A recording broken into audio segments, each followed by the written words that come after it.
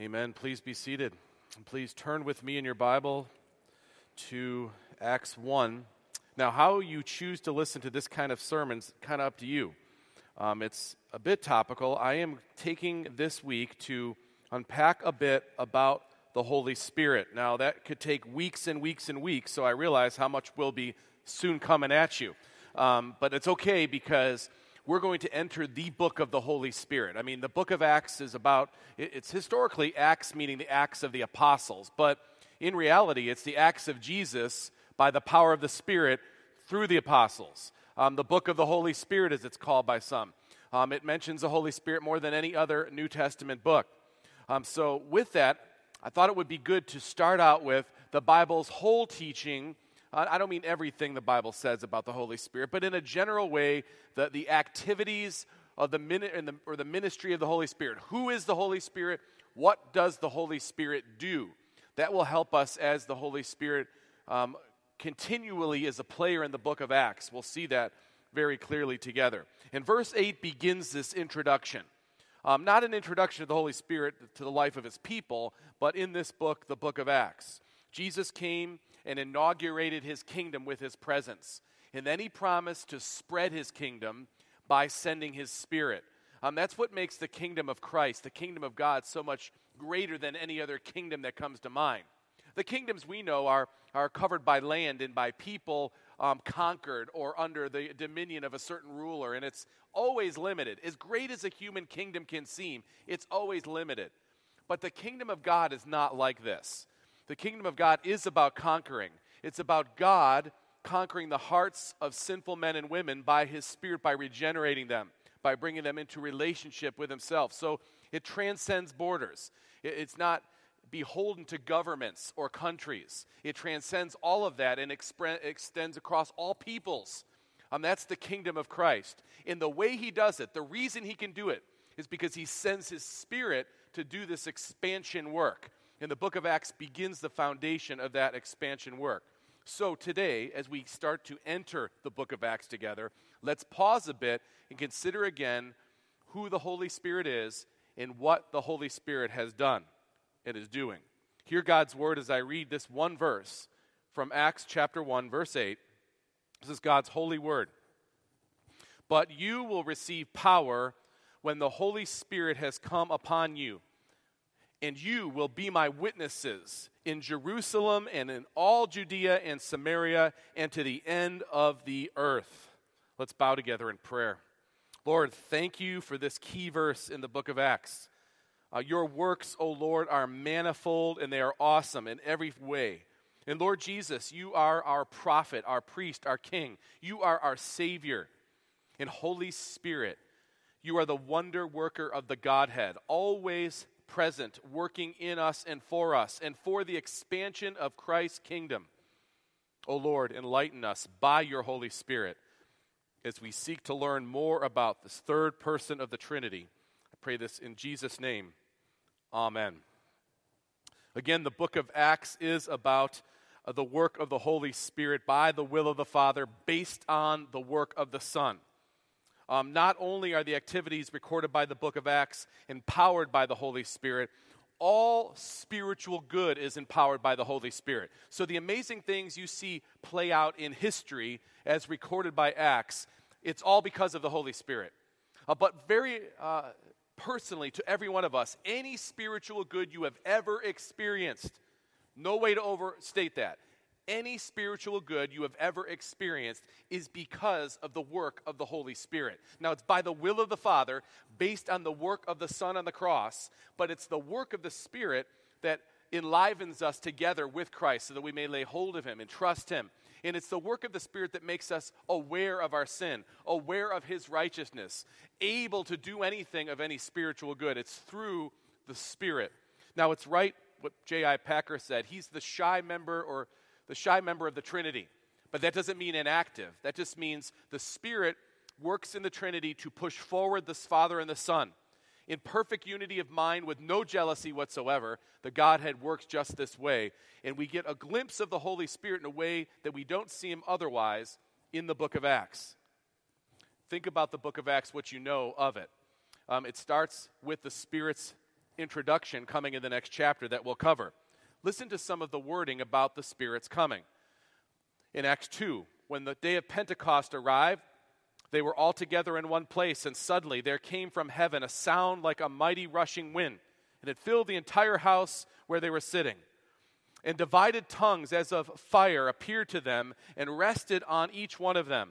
And they were all filled with the Holy Spirit and began to speak in other tongues as the Spirit gave them utterance. This was a special occurrence fulfilling Old Testament prophecy about this new, enhanced ministry of the Holy Spirit.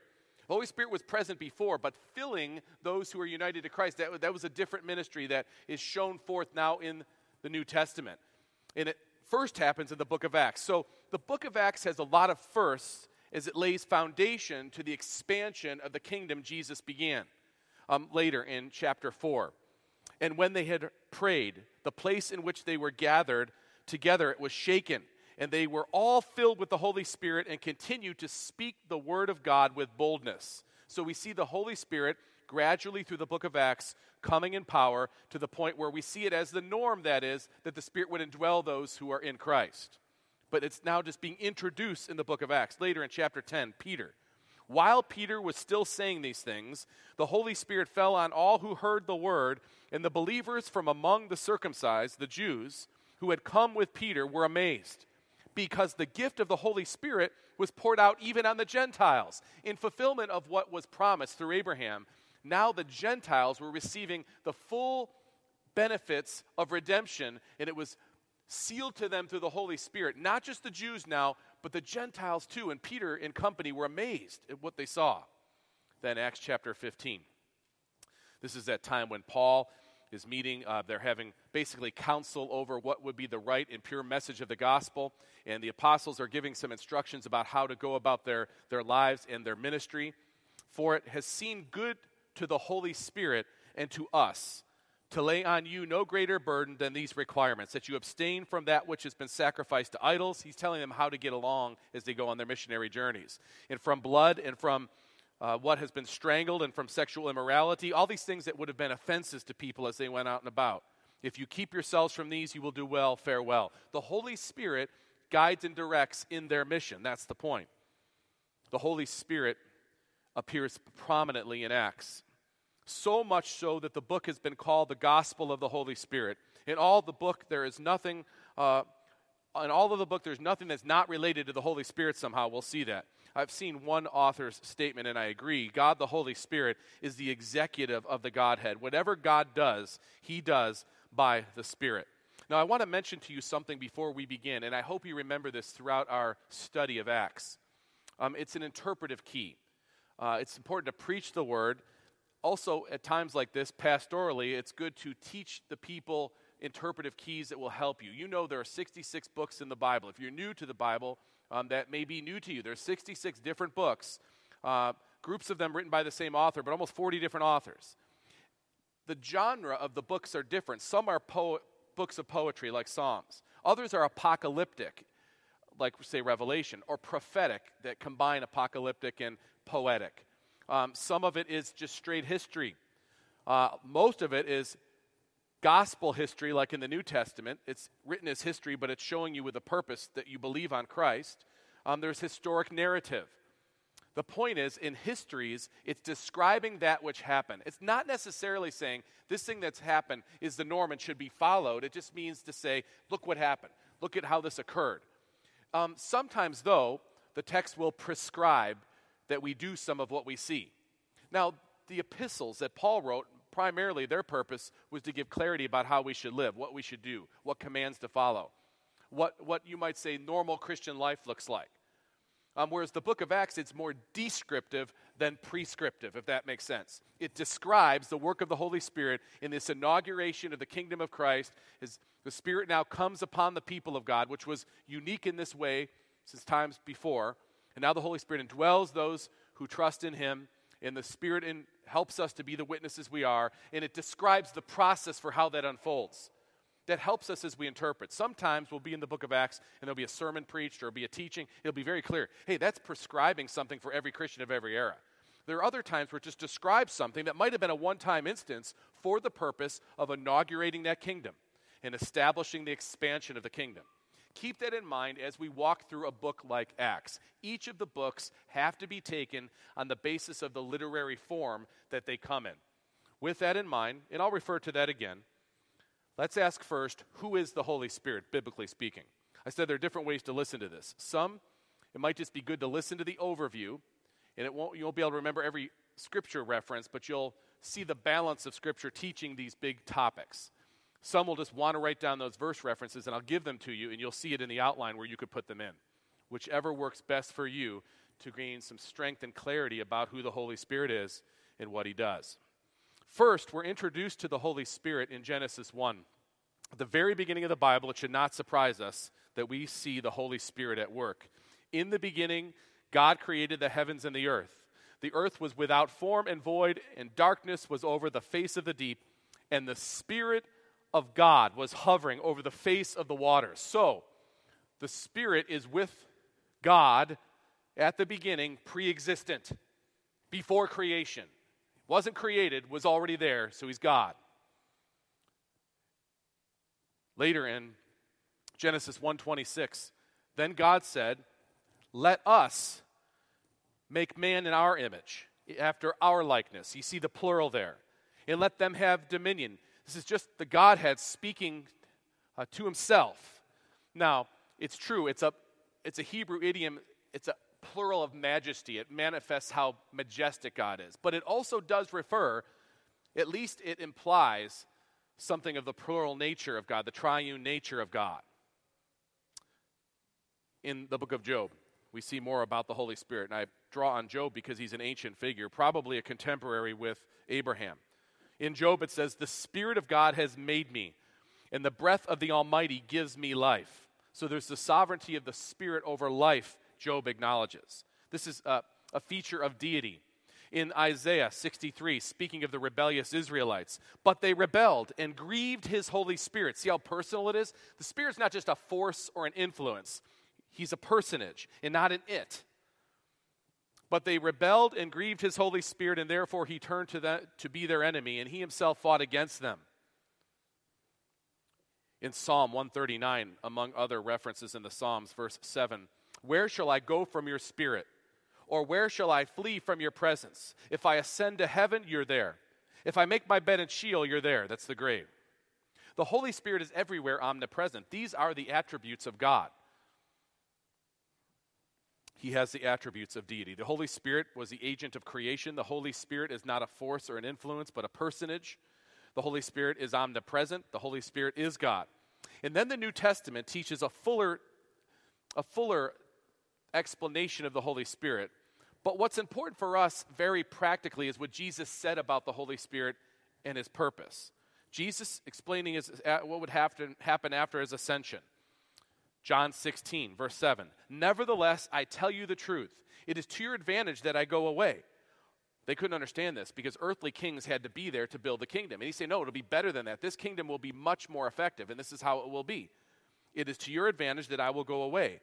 For if I do not go away, the Helper will not come to you. But if I go, I will send him to you."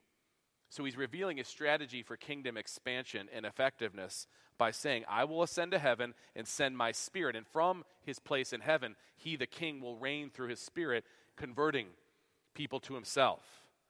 Later in John 16:12, "I still have many things to say to you, but you can't bear them now." I mean, they were freaking before he ascended.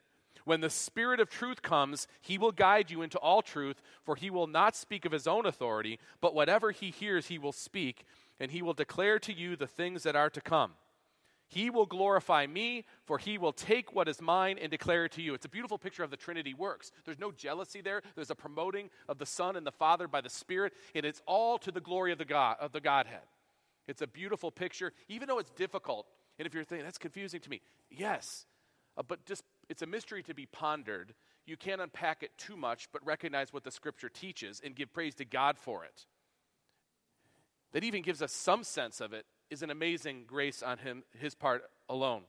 But there are other titles that the Spirit is known by in the Bible: the Spirit, the Holy Spirit, the Spirit of God, the Spirit of the Lord God, the Spirit of the living God, the Spirit of the Father, the Spirit of Jesus, the Holy Spirit of God. The Spirit of Christ, of Jesus Christ, of his Son. He's called God. He's treated on an equal basis with God the Father and God the Son. He has the characteristics of God. He does the work of God. Just to say that he is the shy member of the Trinity, it may be true if you want to characterize him that way, but he is not inactive. In fact, far from it. That gets to our second question. What does the Holy Spirit do? And you have a list of things that the Holy Spirit does. The list could be 4 times this large, and I'm not joking about that. It can be. I'll mention some of the other activities or ministries of the Spirit, but these headings will help us really gather the Holy Spirit and his ministry, which when we go through Acts, every time, and there are 56 times in which 28 chapters of Acts refers to the Holy Spirit, we'll know who we're talking about.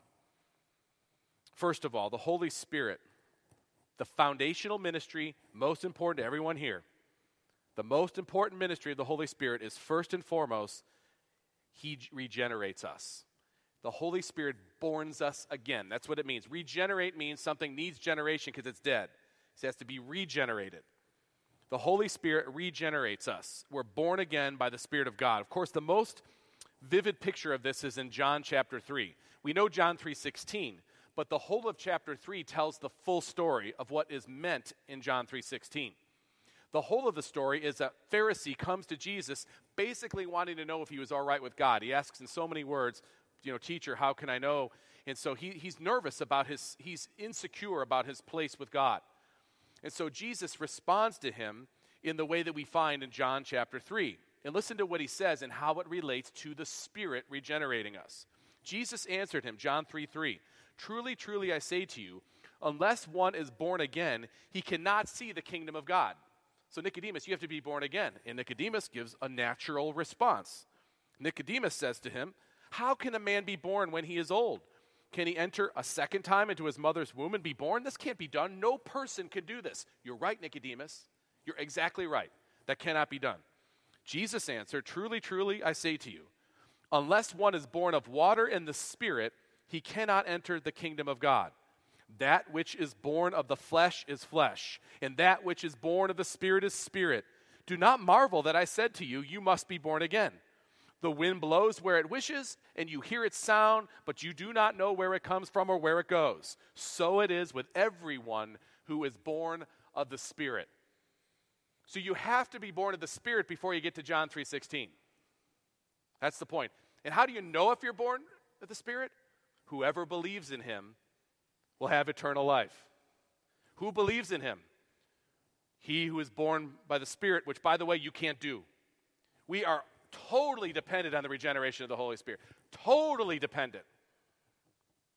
Not any of us enlivens the Holy Spirit. If it did, he's not God. But he is. And if it was up to you, you would go to hell. And so would I, remain dead. Because a dead person can't get out of it anyways. It's that foundational, what the Spirit does in the ministry of salvation and redemption. Jonathan Edwards captured it well. We are dependent on God, not only for redemption itself, but for our faith in the Redeemer. Not only for the gift of his Son, but for the Holy Ghost for our conversion. In Ephesians chapter 2, verse 1 and following, it says, you were dead in your trespasses and sins. Later, but God, being rich in mercy, because of the great love with which he loved us, even when we were dead in our trespasses, made us alive together with Christ. By grace you have been saved.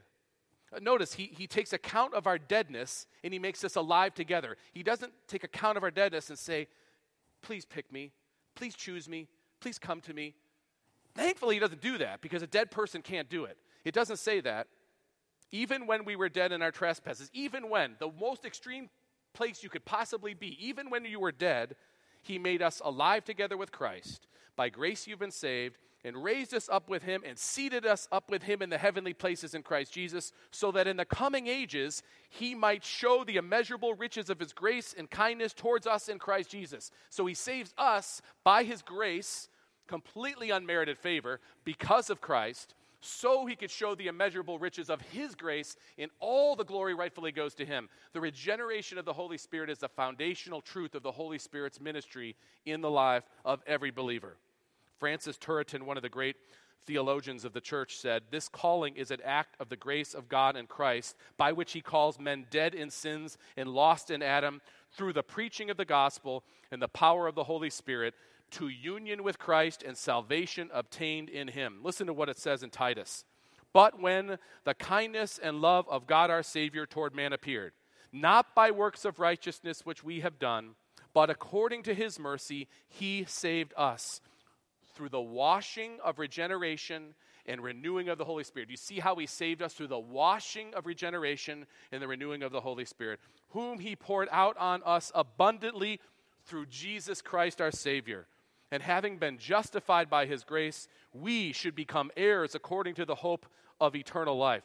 The regeneration of the Holy Spirit is truly foundational in the ministry of the Holy Spirit. And so how does the Holy Spirit work in regeneration? Well, normally, this is the normal way.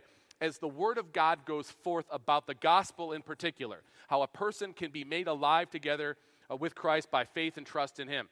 God ordains that that message going forward, in the normal case, will be met with the Holy Spirit's ministry, and the Holy Spirit will enliven the person who hears the word being preached, give them life so they can receive it, and they receive Christ and are saved.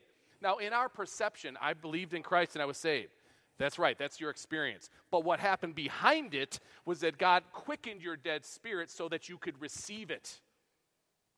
That's how it's guaranteed. That's how we have security, real security. I mean, think for a minute about the alternative. That's utterly insecure, impossible. In fact, the regeneration of the Holy Spirit is captured by Spurgeon when he says this: when a man or a woman is converted to God, it is done in a moment. Regeneration is an instantaneous work. A man hates God, the Holy Spirit makes him love God. A man or a woman is opposed to Christ, he or she hates his gospel, does not understand it, and will not receive it. The Holy Spirit comes, puts light into his darkened understanding, takes the chain from his bondage will, gives liberty to his conscience, gives life to his dead soul, so that the voice of conscience is heard, and the man becomes a new creature in Christ Jesus. And all this is done, mark you, by the instantaneous supernatural influence of God, the Holy Spirit, working as he wills among the sons and daughters of men. At the point of regeneration, by the way, there are many other ministries we could have covered. There's the indwelling of the Holy Spirit that comes upon us.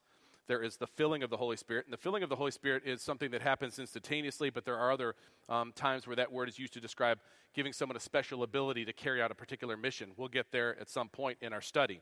The sealing of the Holy Spirit that secures us.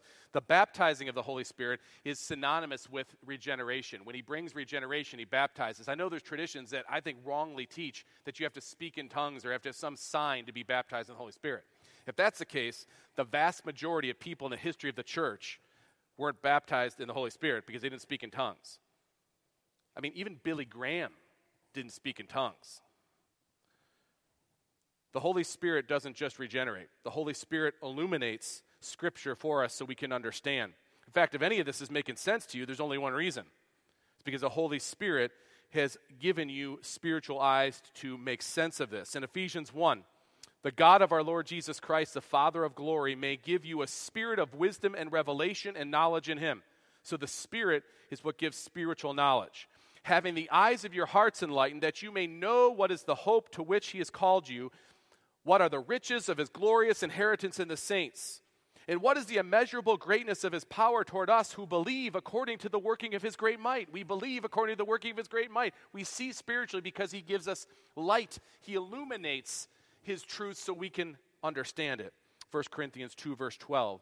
Now we have received not the spirit of the world, but the Spirit who is from God, that we might understand the things freely given to us by God. Calvin says very wonderfully, and I think pastorally, the testimony of the Spirit is more excellent than all reason. For God alone is a fit witness to himself in his word. So also the word will not find acceptance in men's hearts before it is sealed by the inward testimony of the Spirit.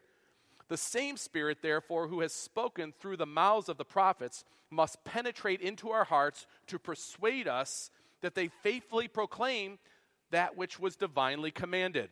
By this power we are drawn and inflamed, knowing and willingly to obey him, yet also more vitally and more effectively than by mere human willing or knowing. the Spirit illuminates Scripture so that we can understand it. 1 Thessalonians 1:5, because our gospel came to you not only in word, but also in power and in the Holy Spirit with full conviction, you know what kind of men we proved to be among you for your sake. James Boyce, one of my favorites, said, the objective written word and the inner supernatural ministry of the Holy Spirit work together. The Holy Spirit illuminating the word of God to God's people. The word without the illumination of the Holy Spirit remains a closed book. The Holy Spirit does something else. The Holy Spirit convicts us of sin and gives us power to overcome. Now, I could put the conviction of the Holy Spirit under regeneration because that's part of what he does. He convicts us of our sin and draws us to Christ. It could be in that complex of things the Holy Spirit does. But here I'm talking more about how, for a believer, the Holy Spirit will work to convict you of your sin. If you've ever been, all of us have been in sin at some point in our walk with Christ, and hopefully you were miserable. And guess what? That's the love of the Father for you. He doesn't want you to stay. If you're not miserable, be worried. Now, we could suppress it, we could get numb to it, but it's the misery that shows that God is our company. That's how we know the Spirit will not let us rest in our sinfulness. And the other thing is, he's so wonderful that he doesn't tell you all your sins at once. In Galatians 5, we see this captured. Paul saying, I say, walk by the Spirit, and you will not gratify the desires of the flesh. So you're struggling with the flesh. He's talking to believers here. But if you walk by the Spirit, you won't. Why? Because the Spirit will do what? For the desires of the flesh are against the Spirit, and the desire of the Spirit are against the flesh. For these are opposed to each other to keep you from doing the things you want to do. So you'll enter into this relationship where the Spirit, as you walk in the Spirit, according to his word and by the power of his Spirit, it'll come up against the sin in your life, and that's where the conviction comes. Hebrews chapter 12. And have you forgotten the exhortation and address to you as sons? My son, do not regard lightly the discipline of the Lord, nor be weary when reproved by him. That's conviction. For the Lord disciplines the one he loves and chastises every son or daughter, for that matter, whom he receives. So our Father will work in our lives as sons and daughters of his to bring discipline, and that means conviction. And that's a ministry of the Spirit. Thomas Brooks says, repentance, he's talking about this turning away from sin, this conviction that God brings that has us turn away. Not just when we became a believer, but it continues. Repentance is a grace and must have its daily operation, as well as other graces. A true penitent must go from faith to faith, from strength to strength. He must never stand still or turn back. True repentance is a continued spring, where the waters of godly sorrow are always flowing. My sin is ever before me, Thomas quotes the psalmist. But also, in 2 Corinthians 7, for godly grief produces repentance. That's conviction. Godly conviction or realization about our sin that the Spirit brings.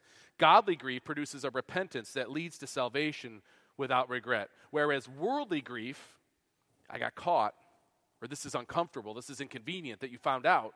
Worldly grief, it produces death. Remember, our Shorter Catechism just does a tremendous job capturing this idea. It's the conviction of the Holy Spirit that brings about repentance. And repentance unto life is a saving grace where a sinner, out of his true sense of sin and the apprehension of the mercy of God in Christ, does with grief and hatred of his sin turn from it unto God with full purpose and endeavor after new obedience. The Holy Spirit does something else for us. The Holy Spirit assures us of our adoption as God's children. Part of it is done through, you see how these overlap, done through conviction. But the Spirit of God can compel a believer, whatever the situation is in your life. It could be the worst situation you've ever imagined in some relationship or in some hospital bed or some other desperate place, or it could be in the top of the mountain. That moment when you might be shaken about your identity, the Holy Spirit attests to your spirit that you are his child, no matter what happens. Whatever happens outwardly, you are his child. Romans 8, 15 and 16. For you did not receive the spirit of slavery to fall back into fear, but you have received the spirit of adoption as sons, by whom we cry, Abba, Father. The Spirit, it says, himself bears witness with our spirit that we are the children of God.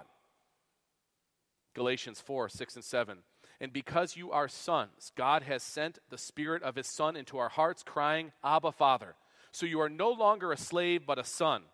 And if a son, then an heir through God. I love what our confession says in the 12th chapter. All those who are justified, God vouchsafes. We don't use that word nearly enough, do we? Vouchsafes.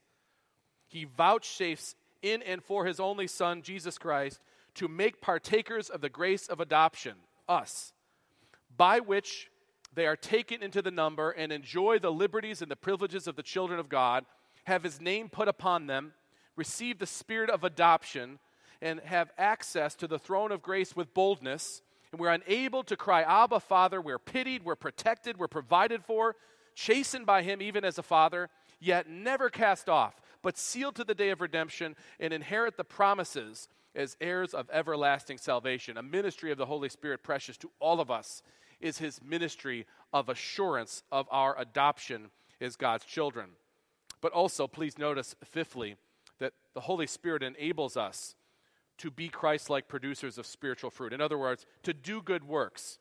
The Holy Spirit empowers us to do this. In Ephesians 3, verse 16, that according to the riches of his glory, he may grant you to be strengthened with power through his Spirit in your inner being. He doesn't command anything that he then doesn't give you the spiritual strength to obey.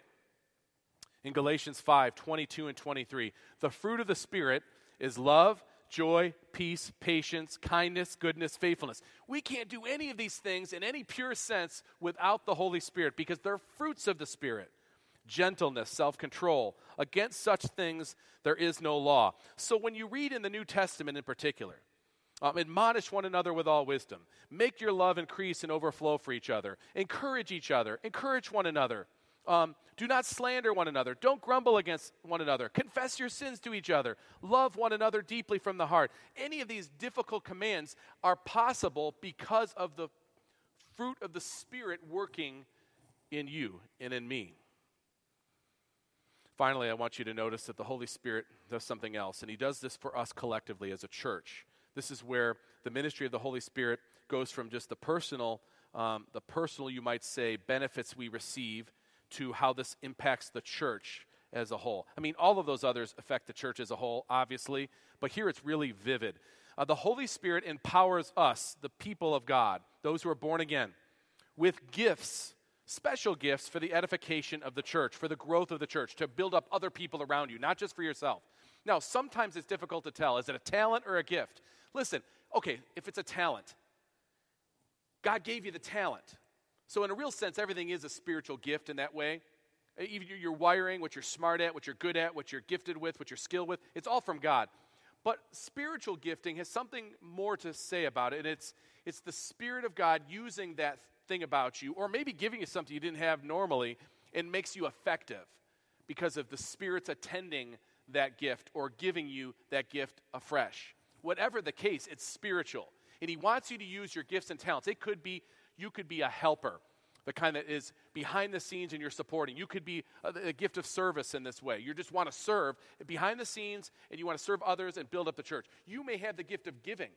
You can give money that other people can't give, or you have some other resource you can give, and that's what God calls you to do. That's spiritual gifting that has you give it without any other thought. But I've got to do this because God has gifted me this way.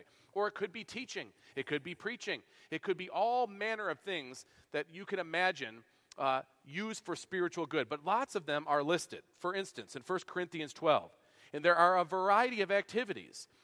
By it is the same God who empowers them in all and everyone. To each is given a manifestation of the Spirit for the common good. That's the key. Ephesians 4, 7 and following. But grace was given to each one of us according to the measure of Christ's gift.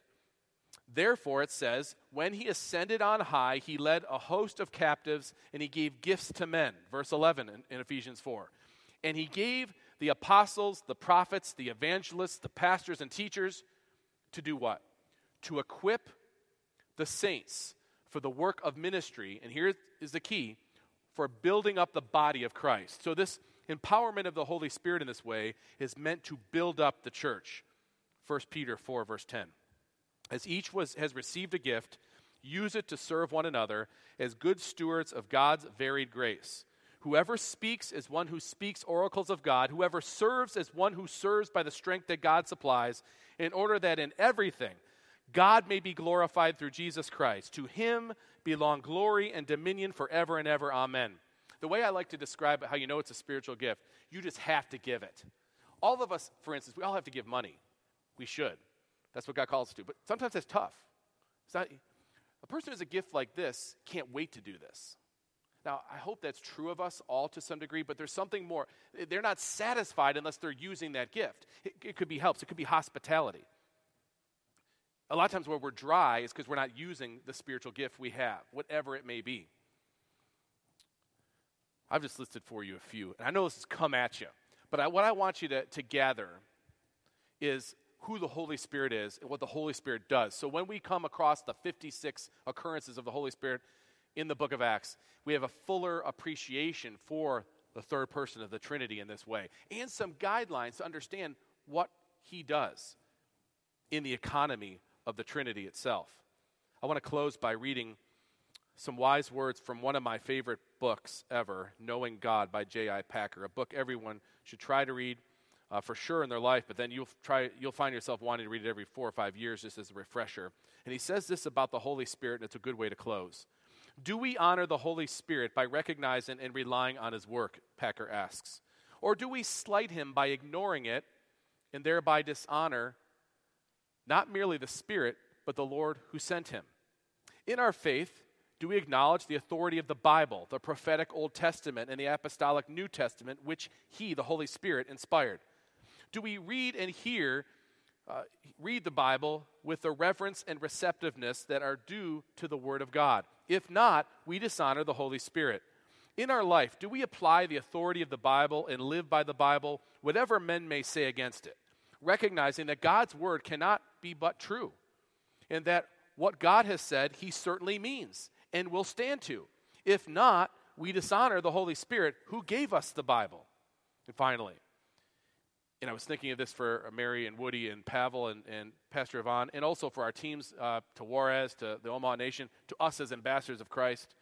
In our witness, do we remember that the Holy Spirit alone, by his witness, can authenticate our witness, and look to him to do so, and trust him to do so, and show the reality of our trust, as Paul did, by eschewing the gimmicks of human cleverness? If not, we dishonor the Holy Spirit. I close with Acts 1:8 once again. But you will receive power when the Holy Spirit has come upon you, and you will be my witnesses in Jerusalem and in all Judea and Samaria and to the end of the earth. Let's pray. Lord, we are grateful for your word and for its teaching, its revelation about yourself. We are grateful, Father, that you have chosen us, that you have, by the good pleasure of your will, decided to give us grace that we do not deserve. That's what makes it grace. We are grateful, Father. Lord Jesus, we are grateful that you would provide payment for us. You would give yourself for us, that we would have your righteousness as you took our sin upon yourself and paid for it perfectly to God's satisfaction entirely on the cross. For your precious work, we thank you, Lord Jesus. And Holy Spirit, that you would apply to us the will of the Father based on the work of the Son. I pray, O Lord, that you would encourage each brother and sister here today with these words in their life during this week. In Jesus' name, amen.